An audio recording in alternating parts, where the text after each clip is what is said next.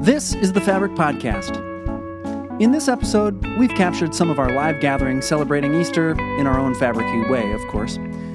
You'll hear the voices of Amanda and Chris Moon in a reading, and Greg Meyer and Heidi Esposito with reflections focused around the idea of how life begins in the dark.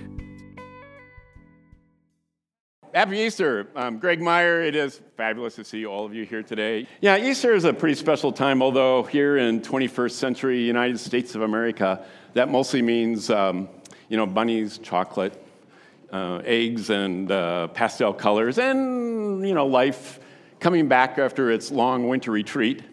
Easter could do worse. At least that life part, that's pretty intrinsic to what Easter means to be about. So I don't know exactly where you are in all this, whether you're a church person or not, whether you know the Bible stories that Easter comes from or not, but basically probably most of you are generally familiar with the fact that Easter comes a couple days after the day where Jesus died, he's crucified, he's hung on a couple of cross-shaped timbers left to die, and then on this day, his followers go and they find the tomb that he'd been left in was empty.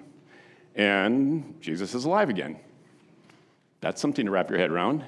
Clearly a turning point in the story, and something new, something really important being said about who Jesus is. But, it's reminding us that there's this promise of life, that death is not the last word in all things. Anyway, that is where the story usually goes for most people, right? And kind of like the chocolate Easter bunny in the pastel-colored box, it's not the whole story. It's not the whole story. There's more to it there. So let's go back to this story and not just notice what we expect to hear, but what is actually said in the story. But before we do that, just a quick note. Reading the Bible is tricky.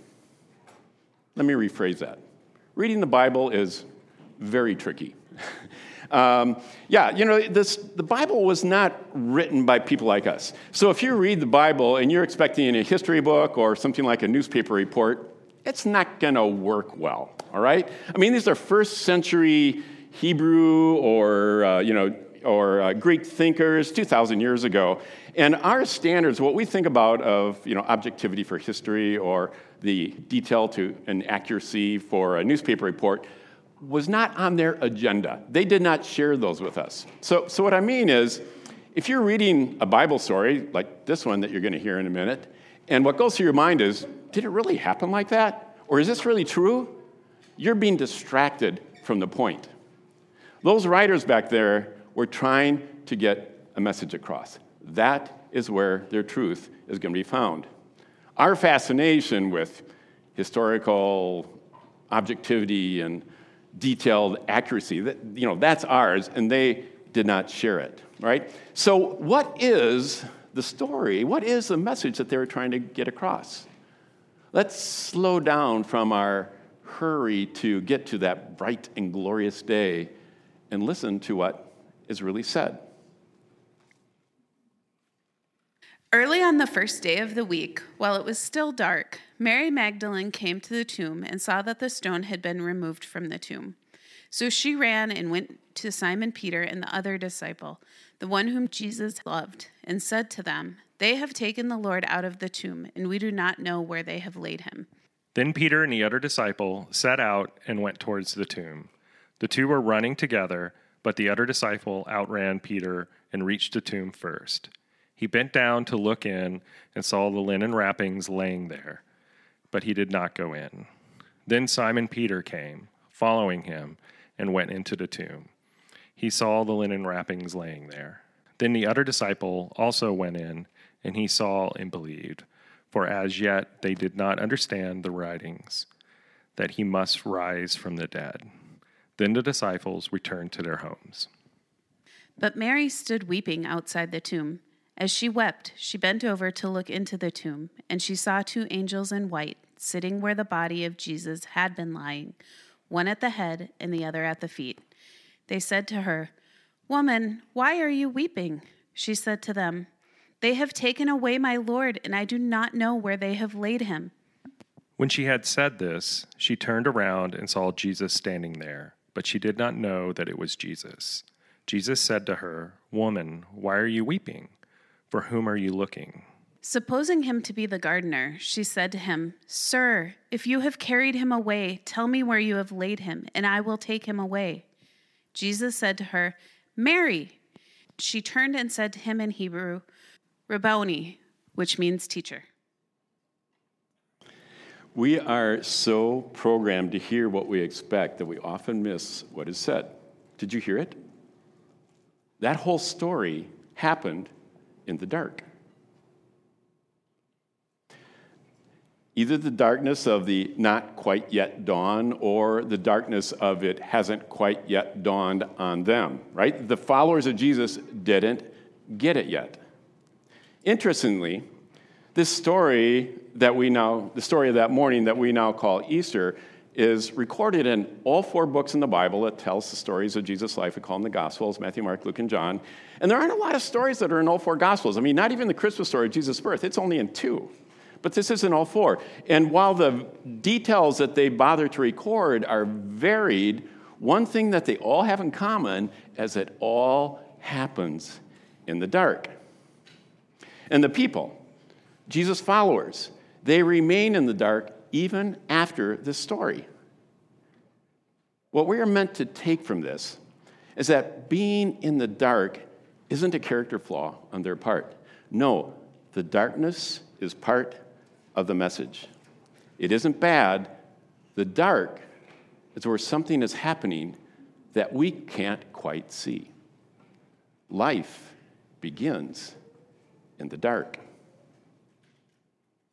Now, you may remember that Jesus spent 3 days in the darkness of a tomb. Why? I mean, did he need to do that? Now, remember, these first century writers were not concerned with accuracy on the details, but to try to get us a message. And there's something going on here that was important, very important for us to hear and to understand. And what they're trying to tell us is that these 3 days in the darkness of the tomb are pointing at the fact that sometimes becoming takes time. And sometimes the time that becoming takes happens in the dark. Now, maybe you're starting to get a little uncomfortable being in the dark here. We don't usually do that, right? I mean, and it's Easter morning after all. Isn't it supposed to be bright and cheery?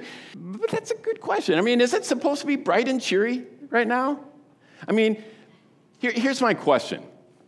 Is Easter about being bright and cheery, or is Easter about life and hope? Because they aren't the same thing.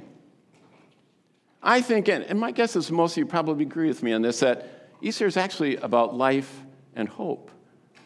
And life begins in the dark. And so does hope. And I wonder, do we miss something? Are we missing something really important when we jump too fast to that bright and shiny day? Are we keeping something from being born? You know, what I've noticed is that we as human beings, we tend to share a couple of things. We share a fear of the dark, and we share a love affair with the light. And that isn't always so healthy for us. Today, we want to celebrate life. We want to hold on to that hope, that promise that Easter gives us. But we also want to explore the dark, that side of the Easter story as well. That part of your story as well. Because there's darkness in all of our stories. And we don't do this to deprive you of the light, but to let you have the whole of life, not just the part that is found in the light, but also the part that is found in the dark. So, welcome to the dark. Welcome to the dark. Welcome to the dark. Welcome to the dark. It all starts. Welcome to the dark. Welcome to the dark. Welcome to the dark.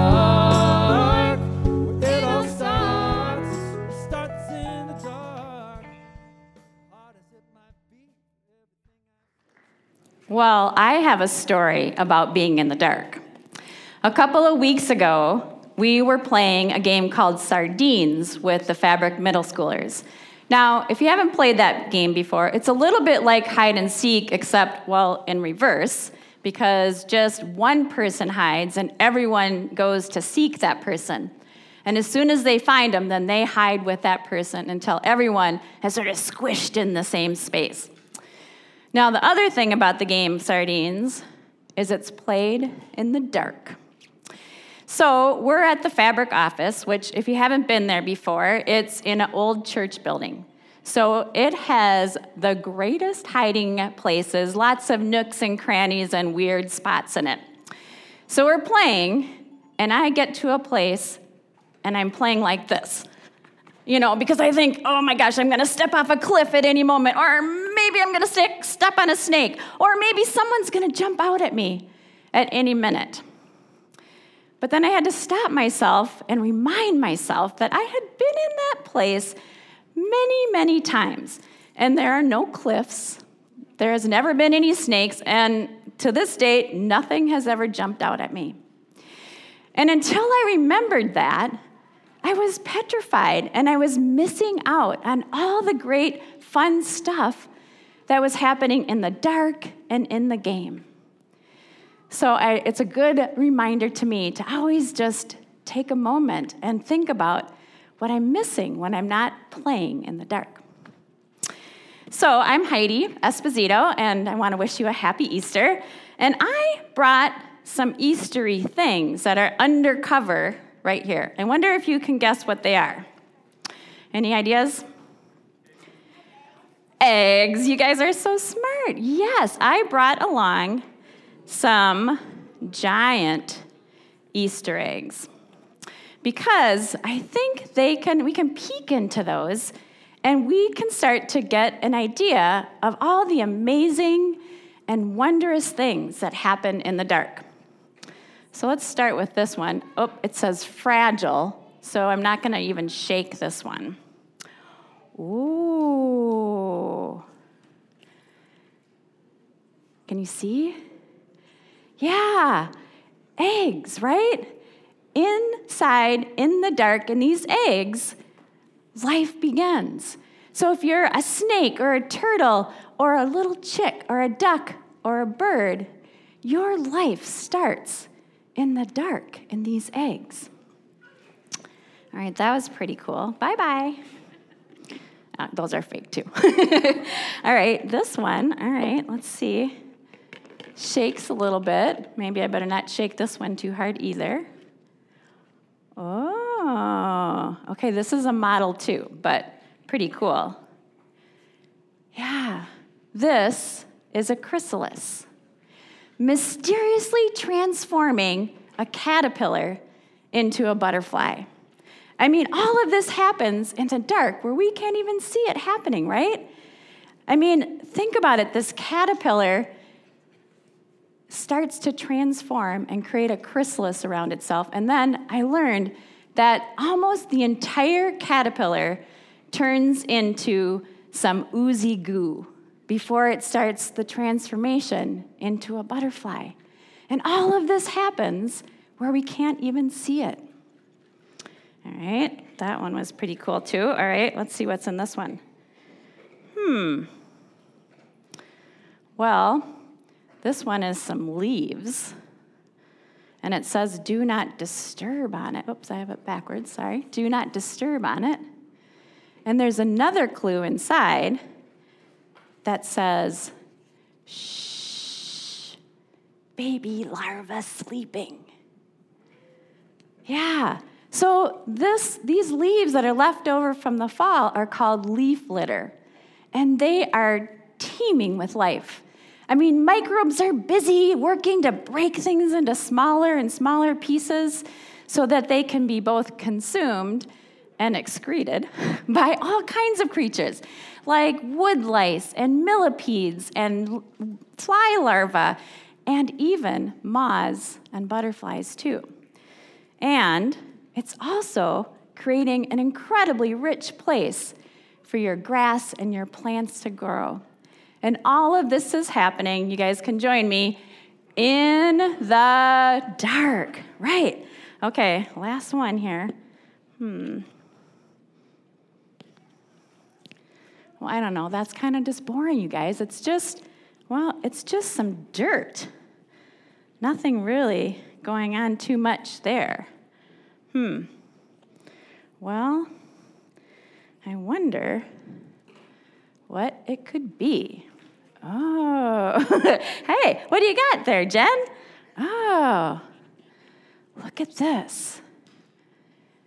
It's a bulb. And seeds and bulbs have to go underground in the dark to do their work. And if they didn't go in the dark, they wouldn't start to transform and grow these beautiful roots and grow up into good things that we can eat, or maybe something beautiful like this. And the thing about seeds and bulbs that I think are so cool is not only do they have to go in the dark, but they also need the light, right? They need the light from the sunshine in order to grow. So I think it's a good reminder that life begins in the dark and also needs the light too. And I just want to end by saying that, well, I normally think about Easter as brightly colored Easter eggs or the sunshine of a spring day. But I think these eggs have helped me remember that life actually begins in the dark. Thanks, Heidi. Yeah, it's an important reminder for us. We give the dark a bum rap. It's the Bible does the same thing quite often as well, equating darkness with things that are, either dangerous or bad or lacking. And I get it, because, when we're deprived of light, we are also deprived of the main way most of us navigate the world, and that is through our eyesight and so on. And so, when we don't have that, then we're not quite sure what to do. We feel uneasy, and, we get scared. And it's not a big step to go from there to saying, well, things that are dark then are bad. But, that maybe isn't quite right. Society has taken this a step further and even applied that idea to people who have dark skin or who have traits that we don't understand and don't know how to deal with and so on. And so we think of them as not as good or something defective about them because of the darkness that we label them with. But while the darkness does require more patience, it requires caution, and it does ask a different set of skills from us. To assume, therefore, that it is bad is to miss the life-giving side of the dark. The Bible also does recognize that life-giving side of the dark quite a bit. In fact, the very first chapter of the Bible, Genesis chapter 1, is this incredible poem about creation, this poem about it paints God's relationship with all things, with the land, with the sun, the moon, the stars, with the seas, with land, with all living things, including us. And in that rhythm of doing that, it doesn't say that God unsuccessfully tried to drive out the dark with the light. No, God makes room for both light and dark. In fact, in that rhythm of day after day after day of creation, at the end of each one it says, and then there was evening and there was morning. There was darkness and there was light. And to which God says, it is good. Or Abraham. Abraham's the father of the three religions of Judaism, Christianity, and Islam. And Abraham, in searching for his destiny, trying to figure it all out, he's Yahweh, I am who I am, God, comes to Abraham at night. And he calls him out of the comfort and the self-created illumination of his home outside into the dark and says, look up, see these stars that you cannot even count? It is in the dark that you will see your future. When we lose the dark, light loses its partner, and life loses half of its presence. So what do we fail to remember about darkness and about light? I think with darkness, first of all, darkness reminds us that there are some things in the world that are uncertain. And that makes us uncomfortable. It's kind of scary, kind of like darkness, right? But really, uncertainty just means that there's something left for you to learn. It means that there is perhaps more than one way to where you're trying to go in life. Uncertainty isn't bad. Uncertainty is the truth of the world that we live in. And yes, it is challenging. We also miss that darkness teaches us that we need each other. In the darkness, we have that urge that tells us we don't want to be alone. And we find that darkness promises rest. It promises quiet. It gives us this space and this reminder that there are other senses that we can use to explore our world. It gives us a place where metamorphosis, where formation, where incubation can happen. And don't forget, darkness is for exploring, isn't it? I mean, darkness is wonderful. It's beautiful. It's amazing. It is full of mystery and wonder. And face it, the darkness is exciting, isn't it? And then what about light? Light, on the other hand, all right? I mean, other than the obvious, our love affair for light, there's another side to it, isn't there? I mean, too much light is bleaching. It bakes. We can be blinded by the light. We're washed out. We're dried out. And the light can tempt us to be too certain, too absolute in a world that is actually very messy and uncertain. And light gives us the illusion of independence, of thinking, well, I can see it from here. I can do this by myself. I can do it on my own. In light, there can be too much noise, too much distraction, the constant doing of things. And we can overlook the gifts that our other senses want to share with us about the world around us. And Jesus didn't skip to the dark. Jesus' life showed us that there are some things that can only be seen in the dark. And they are beautiful, and they are wonderful. Now, I'm sure your mind has already gone there. You know this isn't only about physical darkness, right? I think there are things that you think of as darkness that are within you, and that's true for all of us. They are neither bad, nor are they to be ignored. If you see those hidden things within yourself as bad, it is probably because you have not learned to live with them. It is probably because you are afraid to greet them and to learn from them. But part of the story of Easter is that those parts of you are not to be forgotten. They are not to be avoided. They are to be included as part of life. So, what if? What if those parts of you that are in the dark aren't there because they are bad, but because something is being born there? A new idea, a new understanding, a new possibility, maybe a new life that's growing from something that had died. Yeah, it seemed to be part of Jesus' message that Easter isn't only found in the light of day and that brightness that's around us, but also in the dark too. In fact, like you've been hearing, that is where life begins. So, how can we be Easter people? I know that's a kind of a real weird, kind of religious-y sounding thing, but what it means is how can we be people of life and hope? Because I think that's not a bad thing to be. A couple things that come to my mind. Think twice about eliminating the physical darkness around yourself and around your family. Maybe that darkness isn't something to be afraid of, something to come in out of, but rather it's something to go out into. Maybe it's something that we want to have more part of our lives. It definitely, darkness is to be respected, but it's also to be explored. It is a place of wonder and mystery and exploration. And also, I would think twice about ignoring the darkness that is within you as well. I mean, after all, maybe it is just like the darkness around us. Maybe that darkness within you is more to be greeted and to be known than it is to be feared. Something to be amazed by, not afraid of. Last thought. A little quiz here for you all. What is the most common phrase that's found in the Bible? Anybody know? Yeah, I've heard a couple people say it already. Do not be afraid. 365 times in the Bible that phrase comes up. It's an interesting number, 365, but we won't go there right now, okay? All right, but 365 times. And who usually says it? An angel, right. An angel says it. An angel, the word for angel just simply means messenger. So there's this celestial messenger coming and saying, do not be afraid. And when does that angel typically come to give the message?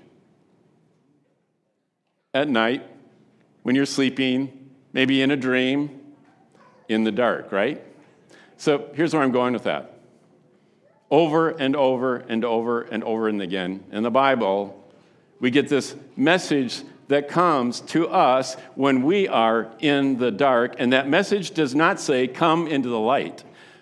That message says, do not be afraid, because life begins in the dark. So, the message of Easter, I bet you've got it, is really about light and dark. It's not about light rather than dark. No, it's, life begins in the dark and then it continues in the light. And we need both parts. We can't have light without the dark. And our job as Fabric, our role at Fabric is to help all of us, each and every one of us, live night and day. And we do that best when we do it together.